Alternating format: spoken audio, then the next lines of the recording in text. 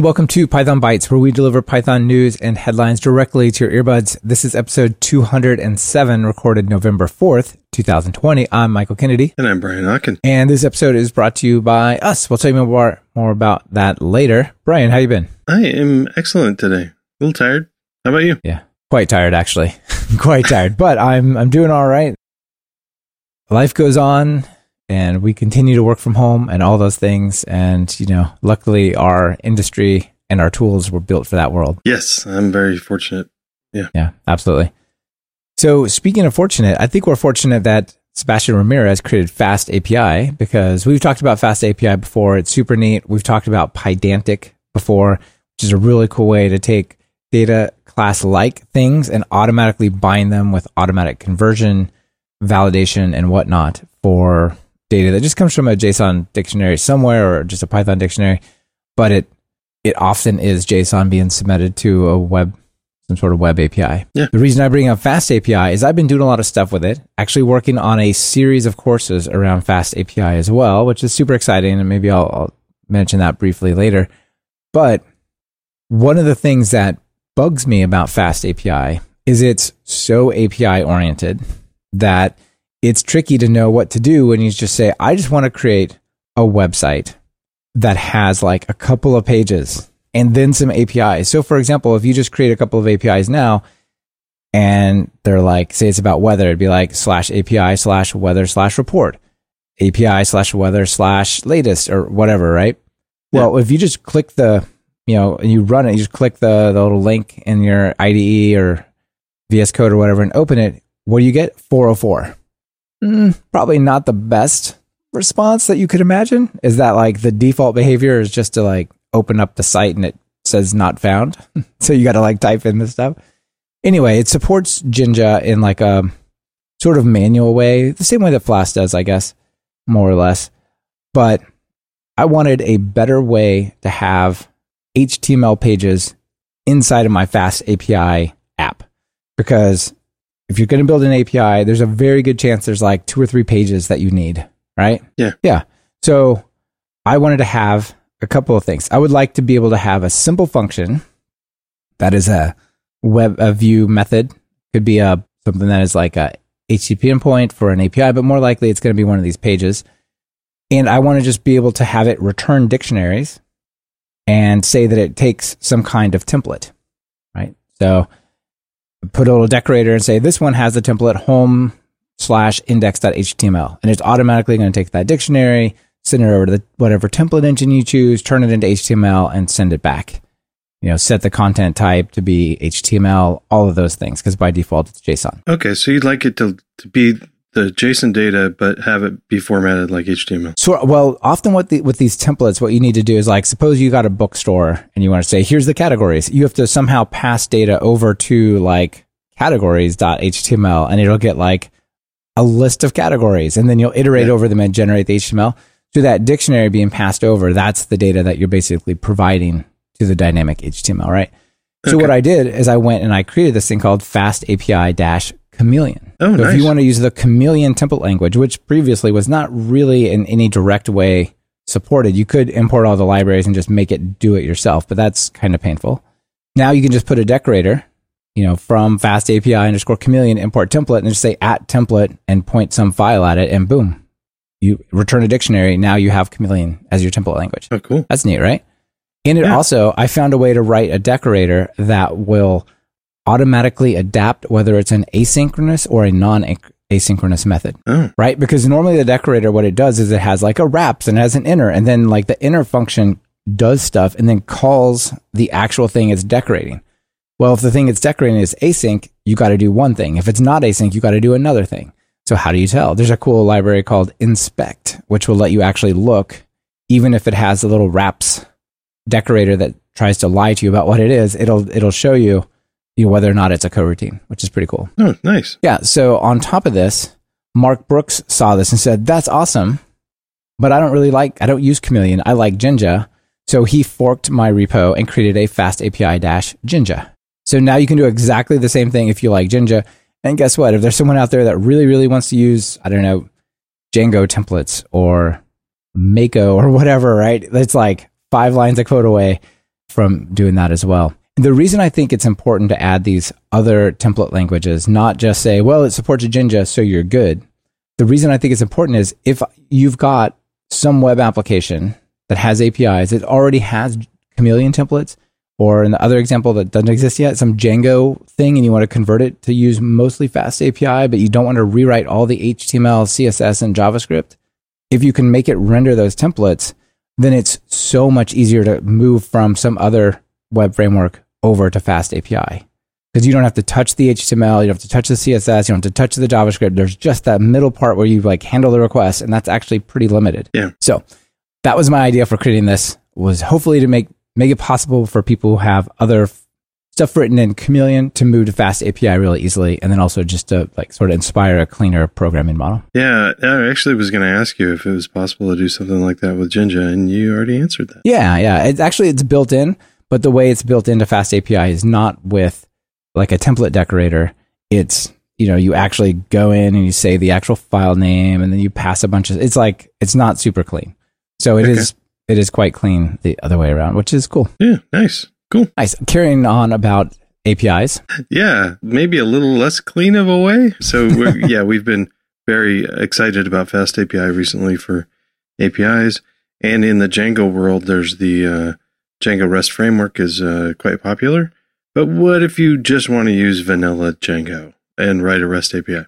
Adam Johnson took that on and said, yeah, of course you can do it, but you can also do it in one file. So we're going to link to a little article where he has a simple REST API completely written in one file as a one file application. It's a little API that gives you information on the characters from Rick and Morty, specifically just Rick and Morty, and that's it.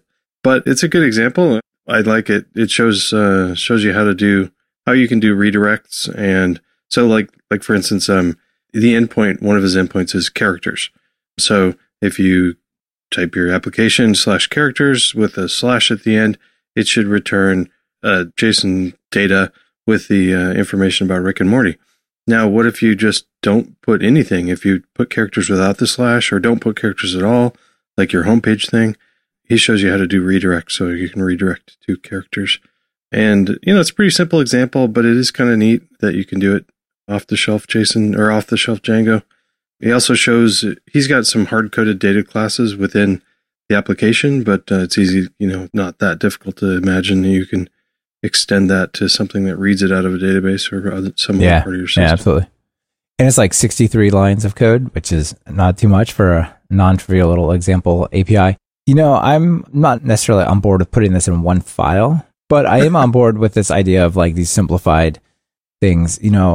When you hear about Django, you always think, okay, if I want an API, I'm going to have to add Django REST framework and all these other things to it.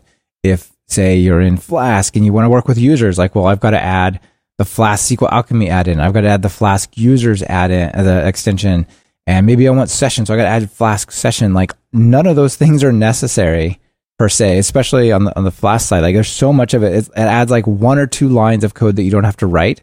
And now you have all the overhead of depending on making sure that thing works right. And the way you work with it is the way you want. And so having just here's the bare bones view and you can add in stuff if you like, I'm a fan of that. Yeah, I'm also thinking like, let's say you have a Django application already and you built it not intending anybody to use it as an API. Yeah. And somebody says, like maybe an internal application, your business or something, and somebody says, oh, this data here where this graph is, can we get that as an API so that we can, use it in something else? And this would be, a good example to be able to just add. You can use Django REST framework, of course, but if there's just something simple you need to add as an API, this is a way to do it. Yeah, no, it's cool. And like, I do feel like these add-ons and these extra layers that you add, they better add a ton of value because they're also adding overhead and dependencies and breaking changes and like all that. So yeah, if you've got something working, you want to just add a little bit of, here's a few JSON endpoints. Let's do that. Yeah. And for people that really enjoy this article and want to hear more from Adam, I've had him on Test and Code a couple times. So we'll drop links to those episodes in the show notes. Yeah, right on. Now, before we get to the next one, which is a pretty big item, just want to say this episode is brought to you by us, courses over at Talk Python Training. Testing Code podcast, and something to do with PyTest. Do you do anything with? I heard that PyTest is a thing that people use. Do you do anything with that? Yeah. So, yep. Wrote a book on PyTest. I still think, and I still get call outs on Twitter saying it's the best book they read to get started with testing, and they got excited about testing with reading Python testing with PyTest. So it's a good book. Yeah. Awesome. Yeah. And over at Talk Python Training, I'm now working on a 3-part series. So like 3-4 hour sections or so on building FastAPI APIs and also like testing them and putting them in production and fun stuff like that. So, oh, that's exciting. Can't wait to that'll watch be that. fun. Yeah, it'll be super fun. Yep. So anyway, that's coming. People can go over there to training.talkpython.fm to, sign up to get notified and visit Testing Code and listen over there as well. Yep. We also have Patreon, right? Oh, yeah. So had somebody reach out to us for the Patreon and say, hey, you guys mentioned that a whole bunch of people sponsor you for $1 a month, but they said, that's the only tier you have. And so Michael and I are definitely going to talk about in the future whether we should add some more tiers. However, there is an option, even if you sign up for $1 a month. If you want to send us more, you can change that and within the Patreon thing. So we'd appreciate it. Yeah, much appreciated to everyone who supports us in all the ways. Every way is valuable and appreciated. Speaking of valuable and appreciated, we often talk about the Stack Overflow Developer Survey. I mean, in my mind, there's 2 major surveys that take the pulse of the developer community. One is the Stack Overflow Developer Survey. The other is the PSF survey, which, by the way, just got extended to 3 more days. By the time this comes out, that'll be already in the past. But, that's hopefully people have taken that. We've talked about it before. And we talked about the 2020 Stack Overflow survey coming out, I believe, and I told folks to go take it, or you did.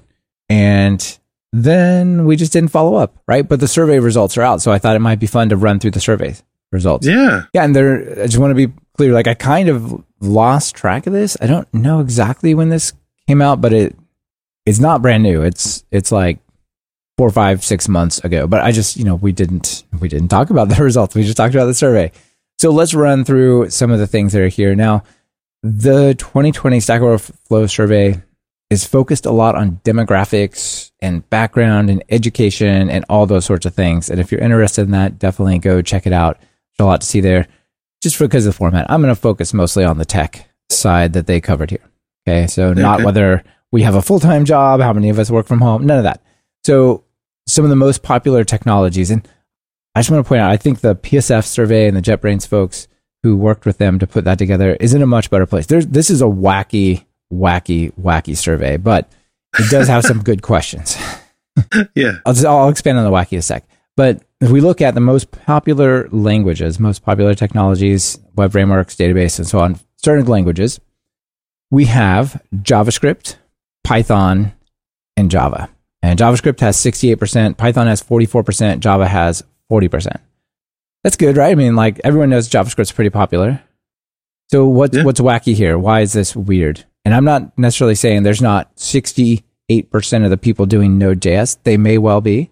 But do you know what language is between JavaScript and Python? CSS. Dude, I know no application that is shipped running on CSS. I can't even compile CSS. I could probably compile Sass or less over to it, but I can't compile CSS to a running application. It's not a programming language. Yeah. And SQL. Perhaps it's Turing complete, but no, yeah, and SQL. SQL is a thing you use within a language. Yeah. It is not a programming language that builds things, right? Yeah. So they have this is what I was talking about where it's wacky. And JavaScript is in this world, right? They needed to ask very, very clearly, do you work exclusively in JavaScript as a Node.js developer or a pure front-end developer? Or did you check, I also use JavaScript and CSS and Python, or I also use JavaScript and CSS and Java, right? And so the JavaScript one has like bundled up all these, I do anything in the web on any language, plus the Node.js developers, right? So I think the contention there is a little bit closer, but it still wouldn't surprise me if JavaScript was actually in the lead.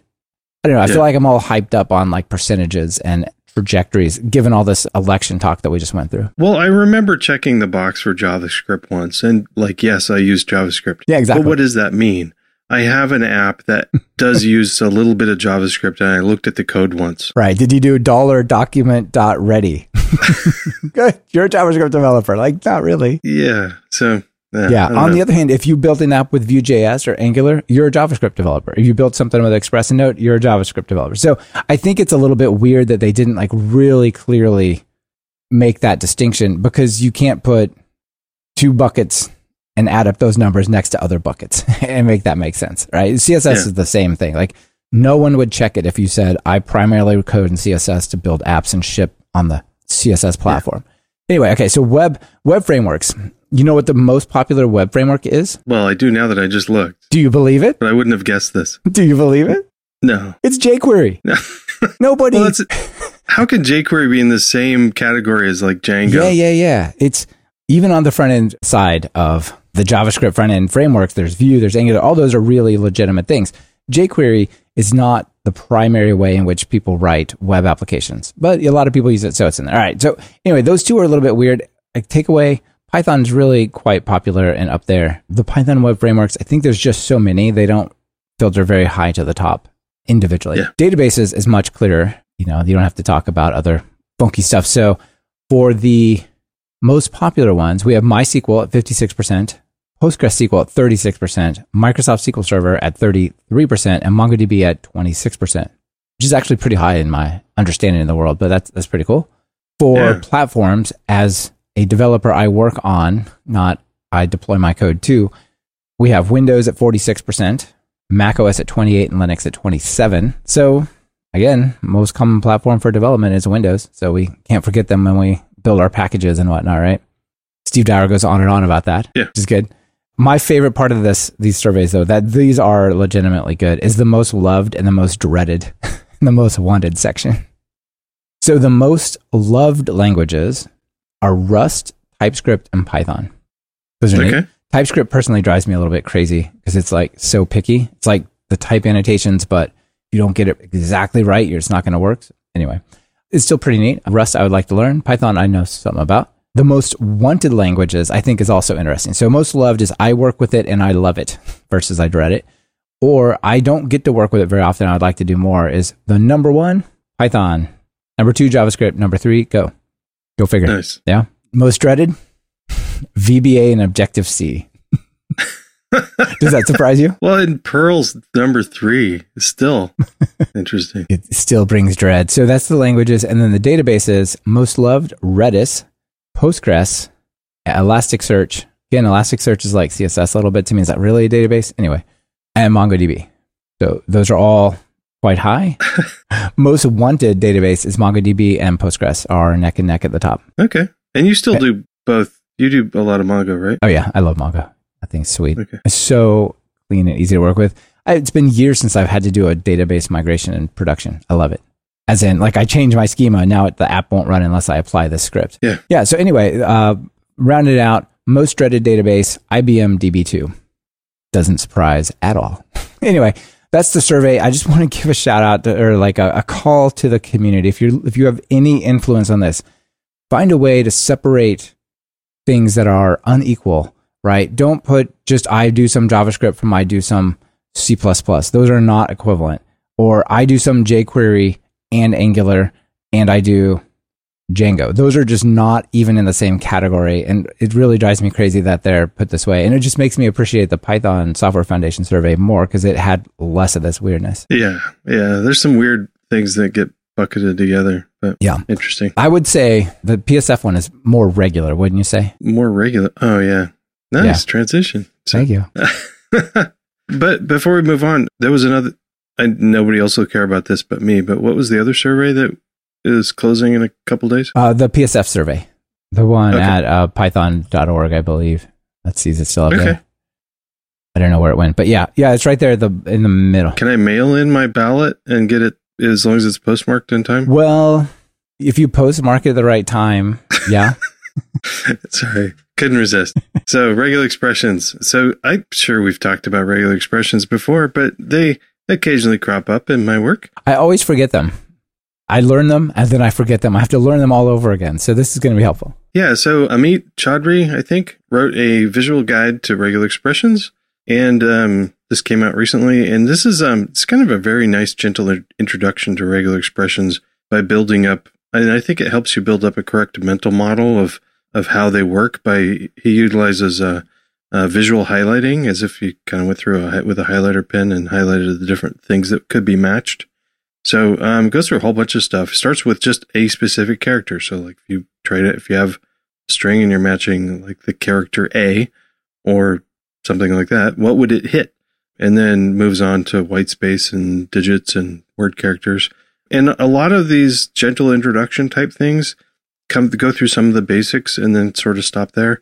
And what I really love about this is he talks about some of the more advanced things like pattern negations. So like and why they're weird. Like / lowercase d is digits, / uppercase d is everything that's not a digit. And some of these exclusions, talking about anchors, like beginning and at the end of the line, character sets with brackets, and then ranges with a dash within the ranges. You talking about repetition, and this is kind of something that threw me off when I first learned about them. Using curly brackets, I was used to using star for 0 or more items and plus for 1 or more item, I think, or maybe it's the other way around. Yeah, that's right. Yeah, that's right. And then, but you can use a question mark for it. Only can be 1, but it can be there or it doesn't have to be. And then if it has to be a certain number of times, you can use curly brackets for saying it needs to be 2 of these or something like that. And then it goes on and says, okay, well, now you've learned all this stuff. How do you put it in place with Python? And with Python, you use one of the ways is the RE module for regular expressions. So it goes through a quick example of using find all, match and match group, and search. So if you're a Python developer and you have to deal with some regular expressions, I think this is definitely something to check out. Yeah, it's really nice, and it's a very gentle introduction, so people can just go through and the coloring and stuff. Because normally a lot of these presentations of regular expressions, man, it's like write only. You look at it like, whoa, that is a mess, and then then it's gone. Like you could write it, but you could go back and read it again, type of thing. Yeah. Yeah, so this is nice. Yep. This is good. So, yeah, cool. Nice one. Yeah, I can't take credit for that one, though. Somebody else wrote it. You probably shouldn't take credit for it, right? Did you create it? I mean, like, you probably shouldn't. No, I just brought it up. So I don't really know the whole story with this next one, but I entitled it Taking Credit. And this was based on a GitHub project and a tweet by Tim Nolet. Tim Nolet, I'm not entirely sure how to say his name. Hopefully one of those works. And he created this project, which is called, let me check it out, Headless Recorder over at Playwright, I believe. Let's see. It is, it's called Headless Recorder.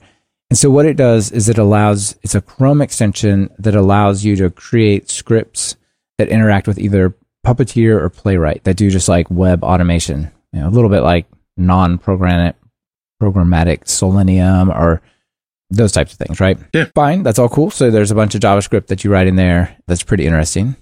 And the tweet says, I'll just read the tweet and then we'll go from there. It says, "Oh, AWS Cloud, I really do love you, but next time you fork my open source project and present it as your new service, please give the maintainers a short, nice, good job, kids, or something. I mean, it doesn't necessarily have to follow the APL version 2 license and stuff, but at least a little credit would be great." Wow. So there's also a linked announcement about this thing called AWS CloudWatch Synthetics launches a recorder to generate user flow scripts for canaries, which is, you look at the syntax in the examples, it does now say credits based on Headless Recorder at the bottom, but I'm pretty certain that it didn't say that in the beginning. I mean, I don't have like a diff of the web page, but it would not be surprising. Yeah. I wouldn't think he would put that up there if at the bottom it said that. So now it does. Anyway, this is not relevant to this project really at all. It's more just a conversation about, what do you do when big companies adopt your open source project, but don't give you credit? I think that's lame. Well, I think it should be even more than that. I mean, I think anybody that, personally, if somebody else, if I had, like, let's say I've got a couple small projects that I don't really do much with, and if somebody else took that and forked it and then like did something big with it and started making a startup or some money with it, fine, good for them. But if it's a big company like Amazon, it's a Google, Microsoft, Apple, AWS sort of thing. Anytime I think credit is due, if you're not the one that came up with it, if you just forked it and ran with it, I think giving some, and that's typical. I mean, we often give credit to say, hey, I ran with it. It started here, but I did a whole bunch. That's fine. But a big company, I think they should both give credit, and I think some cash should go to the original idea starter. So yeah, I hear you. If it's not cash, which that might be a hard sell. How about as we maintain this project, we sort of forked from your stuff.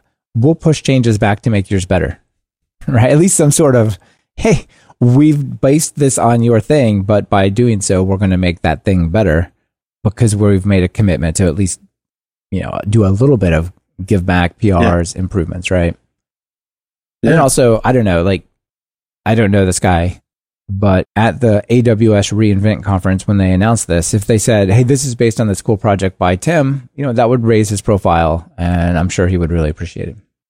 Personally, a lot of my stuff's under MIT, and so people don't have to mention me, do anything, say anything, whatever. A few things are not, but it's, a lot of it's just example code. And people are like, well, can I use this example in my commercial application? I'm like, yes, I really don't care if you recreate my random sample in your project. That's fine, right? I don't want anybody to have those feelings, but if I was building something useful, I'd at least want, a shout out. I guess that's all he's asking for as well. Yeah. Anyway. And they did it, so that's good. They did come around and do it. Yeah, they did. I'm pretty sure that was not the beginning situation, but now it is, and so that's quite good.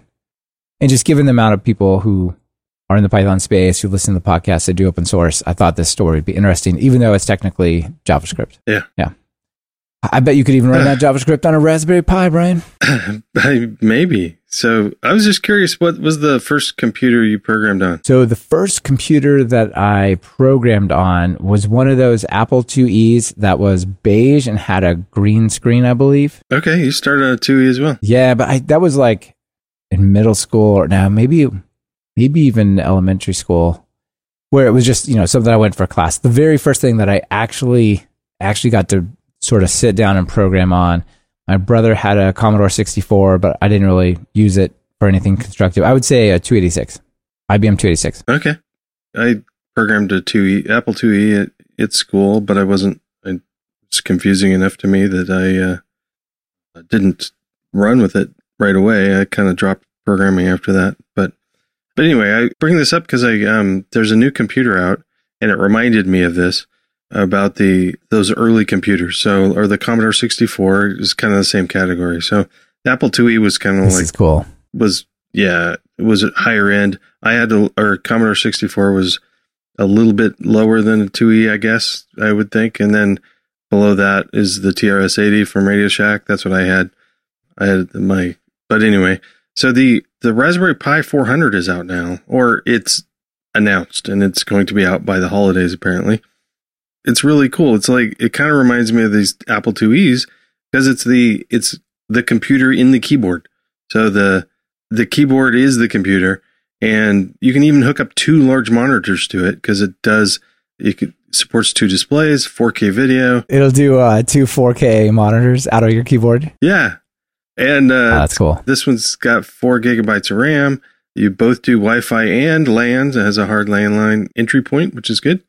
4-core 64-bit processor. It just looks fun.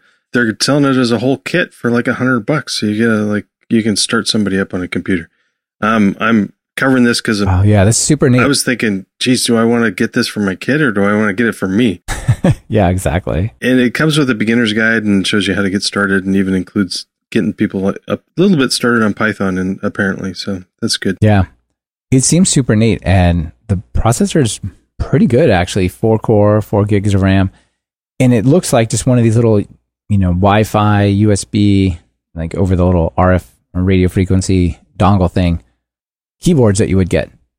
But that's the whole computer. On the back of the keyboard, it's got the HDMI ports, it's got the other ports, the power, everything. Yeah. So you got to get your own monitor, of course, but plug it in and you can get started. And there's videos on the Raspberry Pi site that are amazing watching this thing go. It's powering 2 big monitors, and it looks like it's as zippy as a normal computer. So I think it'd be cool for educational use and lots of uses. So it's pretty nice. Even for just a travel computer. A travel computer, yeah. Right. Remember when people left their house? So imagine it were like that again, and then you could go places. But if you were just going on a trip and you're like, maybe I'll just need a computer I want to plug in, bring a HDMI cord, plug it into the the TV at the hotel, plug it into some sort of monitor at like some office you're dropping in on. You could just take that and have, you know, do presentations and stuff of it. It's cool. Yeah, because that's true. Because the HDMI output, it's a lot of TVs just take that now too. So yeah, exactly. Just bring a little short HDMI cable with you if you need to, and then you're good. And I'm including linking to a video from Lemore Freed from Adafruit. In there, she says that it reminds her of the Apple IIe as well. Nice. I'll check that out. Super cool. So that's our main items. That's quite an adventure. Brian, you got any other things you want to just throw out there real quick? One quick thing, I got reminded, I ran across this a while ago, and somebody reminded me of it on Twitter recently, is Vim Adventures. It's vim-adventures.com. Remember the dash? But it's a kind of like this adventure game, like these old going through a dungeon sort of thing and picking up treasure and things like that. And is to help you practice your Vim key bindings while playing an adventure game. So if you're having trouble learning Vim, maybe try this. Yeah, that looks quite cool, actually. It's a neat little adventure game. Now, I just want to throw out something I got from Tyler Pedersen just a little bit ago, and this kind of comes back to the language talk around Stack Overflow that I mentioned. And this is an update for the TOB index, TIOBE index for November 2020. And my feeling and my theory is that things like Stack Overflow and whatnot, those places are often measuring like the pulse of the industry right now, whereas TOB seems to have a little bit of a latency, like how many legacy apps of this style are you working on and this technology and whatnot, right? So it's a little bit of a longer term moving average. Well, anyway, the headline is November headline, Python is unstoppable and surpasses Java. For the first time since the start of the TOB index, in nearly 20 years, Java and C don't make up the top two positions. Okay. In 20 years. Wow. So Python's not at top, but it's right below C. It's right below C. And it's been a long time coming, right? So anyway, I think this is pretty neat. And Tyler, thanks for sending that along. People can check it out. Yeah. Cool. Hey, no joke. But how about a joke? A joke would be great. All right, so we got a cartoon, but this one is super simple, and I think just the words will do it. So this is from Geek and Poke, which has some fun things. And the title is, You Build It, You Run It. It's all about microservices, okay? Okay. So there's a woman developer and a guy developer just kind of staring at each other, and it says, when we decide to create a new microservice, we just need 30 seconds to get a blank microservice running in that Kubernetes cluster. So amazing. And they kind of stare at each other blankly for a minute. Then the woman says, and what? You just need another week to come up with a funny name for it? 2 weeks. 2 weeks, says the guy. Yeah. Yeah. Anyway, I thought people running funky named microservices would definitely appreciate that one. Yeah, naming's the hardest thing in programming. That's right. It sure is. All right, but not this podcast. That was a lot of fun. Thanks for being here. It was. Yeah, thank you. Yeah, you bet. Bye. Bye. Thank you for listening to Python Bytes. Follow the show on Twitter via @PythonBytes. That's Python Bytes as in BYTES. And get the full show notes at pythonbytes.fm. If you have a news item you want featured, just visit pythonbytes.fm and send it our way. We're always on the lookout for sharing something cool. On behalf of myself and Brian Ocken, this is Michael Kennedy. Thank you for listening and sharing this podcast with your friends and colleagues.